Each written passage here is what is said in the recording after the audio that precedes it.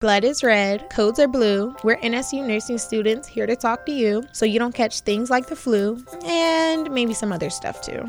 Hi everyone, my name is India and I'm a nursing student at Norfolk State University. Today, I want to talk to you guys about drunk driving. Are you aware that every day 32 people in the United States die in drunk driving crashes? That's one person every 45 minutes. So, how can you reduce this number and be a responsible driver? It's simple. If you are drinking, do not drive. Number 1, plan a safe ride home. 2, if someone you know has been drinking, do not let that person get behind the wheel. And 3, if you're hosting a party where alcohol is being served, make sure all your guests leave with the sober driver. Last but not least, always wear your seatbelt. And remember, your actions could save someone else's life.